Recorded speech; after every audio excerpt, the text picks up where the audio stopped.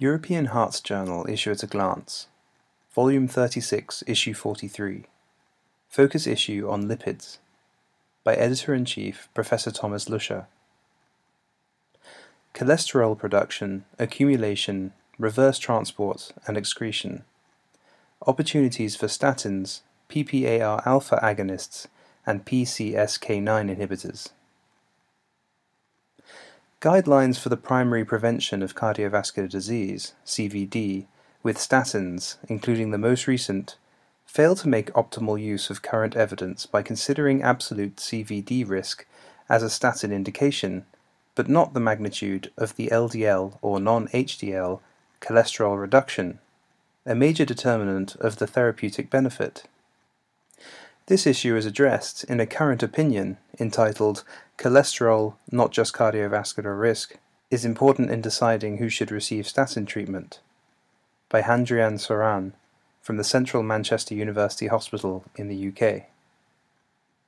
Dr. Soran reminds us that the LDL or non-HDL cholesterol decrease is proportional to its pre-treatment concentration and, when incorporated into the calculation of the number needed to treat to prevent one event, NNT, such findings challenge recent guidelines.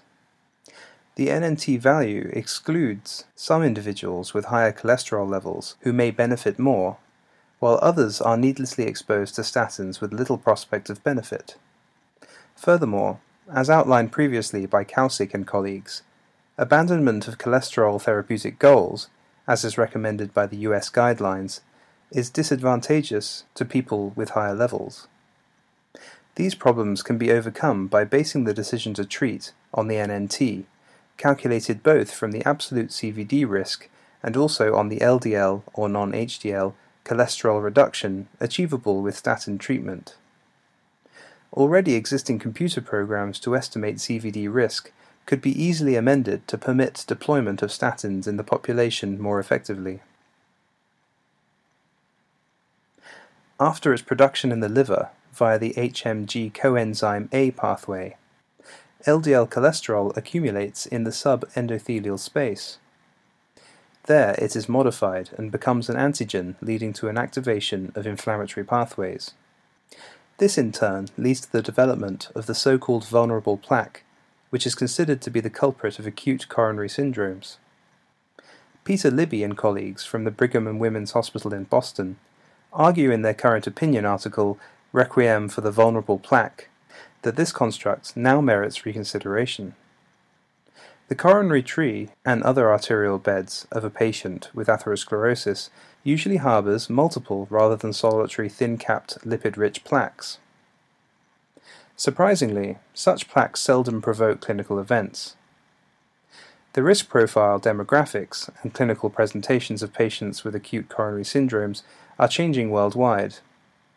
As ST segment elevation myocardial infarction, STEMI, wanes, the proportion of acute coronary syndromes due to non-STEMI increases.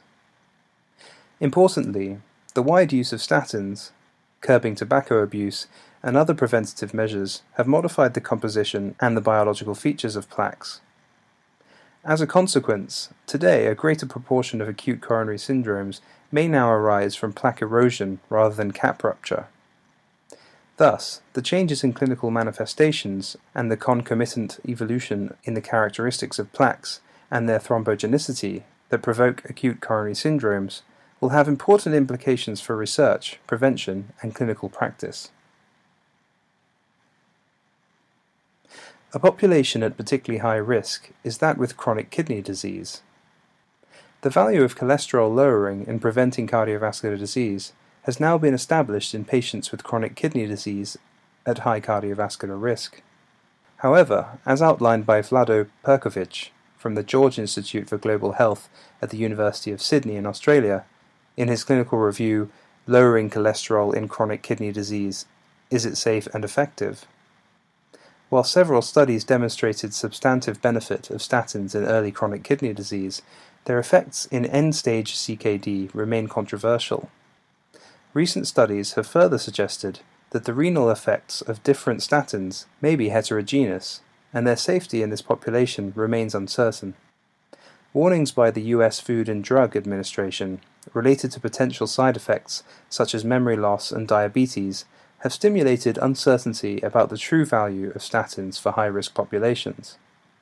Thus, the authors critically review current evidence for the benefits and risks of statin therapy for kidney and cardiovascular disease progression in renal patients. PCSK9 has been identified as an important regulator of LDL receptor expression levels of hepatocytes, which in turn importantly regulates plasma LDL cholesterol levels. Great hopes therefore lie in potential effectiveness of PCSK9 inhibitors in patients at very high risk, such as those with familial hypercholesterolemia. In the first fast-track clinical research paper, Odyssey FH1 and FH2, 78-week results with alirocumab treatment in 735 patients with heterozygous familial hypercholesterolemia, by John J.P. Kastelein and colleagues from the Academic Medical Center at the University of Amsterdam in the Netherlands, report on the long-term effects of alirocumab in patients with heterozygous familial hypercholesterolemia and inadequate LDL-C control on maximally tolerated lipid-lowering therapy.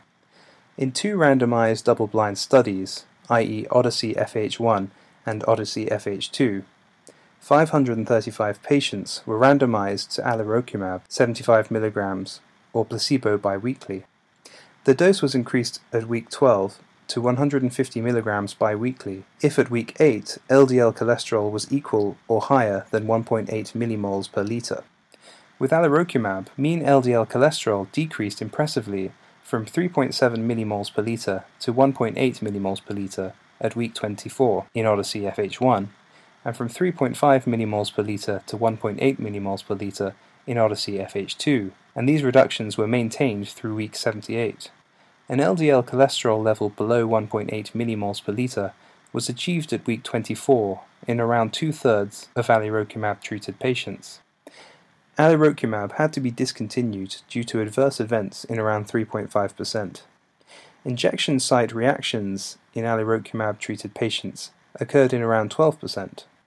The authors conclude that in patients with heterogeneous familial hypercholesterolemia and inadequate LDL cholesterol levels, despite maximally tolerated lipid-lowering therapy, alirocumab resulted in an impressive further lowering of LDL cholesterol and greater achievement of target levels, and was well tolerated.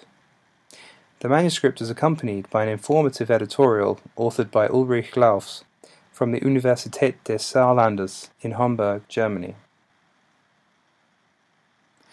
High-density lipoproteins, HDL, are considered as antiatherogenic. Recent experimental findings suggest that their biological properties can be modified in coronary artery disease by dysfunction of protective antioxidant enzymes and accumulation of proteins such as serum amyloid A.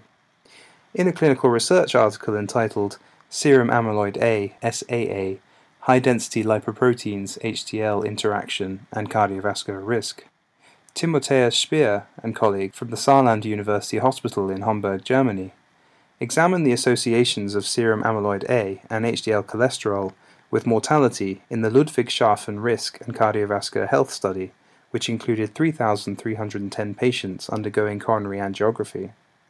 To validate their findings, 5,282 participants of the German Diabetes and Dialysis Study, 4D, and of the CORA S4 study were also analyzed. In Lurich, serum amyloid A concentrations predicted all-cause and cardiovascular mortality. In patients with low levels, higher HDL cholesterol was associated with a lower mortality. By contrast, in patients with high serum amyloid A, higher HDL cholesterol was associated with increased mortality, indicating that serum amyloid A modifies the vascular protective properties of HDL cholesterol. The authors complemented these clinical observations by in vitro experiments in which serum amyloid A impaired vascular functions of lipoprotein. The authors conclude that the acute phase protein serum amyloid A modifies the biological effects of HDL-C. The measurement of serum amyloid A is a simple, useful, and clinically applicable surrogate for the vascular functionality of HDL cholesterol. The manuscript is accompanied by an editorial by Alan Fogelman from the University of California, Los Angeles, in the USA. Proliferator-activated receptor alpha, or PPAR-α agonists, have been heavily debated as potential therapeutics in patients with lipid and metabolic abnormalities. Fibrate medications weakly stimulate PPAR-α and are currently used in patients with dyslipidemia, i.e. those with low HDL cholesterol and elevated triglycerides. The potent and selective agonist of PPAR-α LY518674 increases apolipoprotein AI turnover without major effects on apolipoprotein AI or HDL cholesterol levels. In an EHJ brief communication, potent PPAR-α agonist treatment increases cholesterol efflux capacity in humans with the metabolic syndrome. Amit Vikram Kira from the Massachusetts General Hospital in Boston, Massachusetts, USA, investigated if a PPAR-α agonist increases cholesterol efflux capacity, a marker of HDL function. Cholesterol efflux capacity was measured at baseline and after 8 weeks in a randomized placebo-controlled trial involving 28 patients with metabolic syndrome treated with either LY518674 100 micrograms daily or placebo. Interestingly, LY518674 led to a 16% increase of efflux capacity. Further, the change in ApoAI production rate in the active treatment arm was strongly linked to change in cholesterol efflux capacity.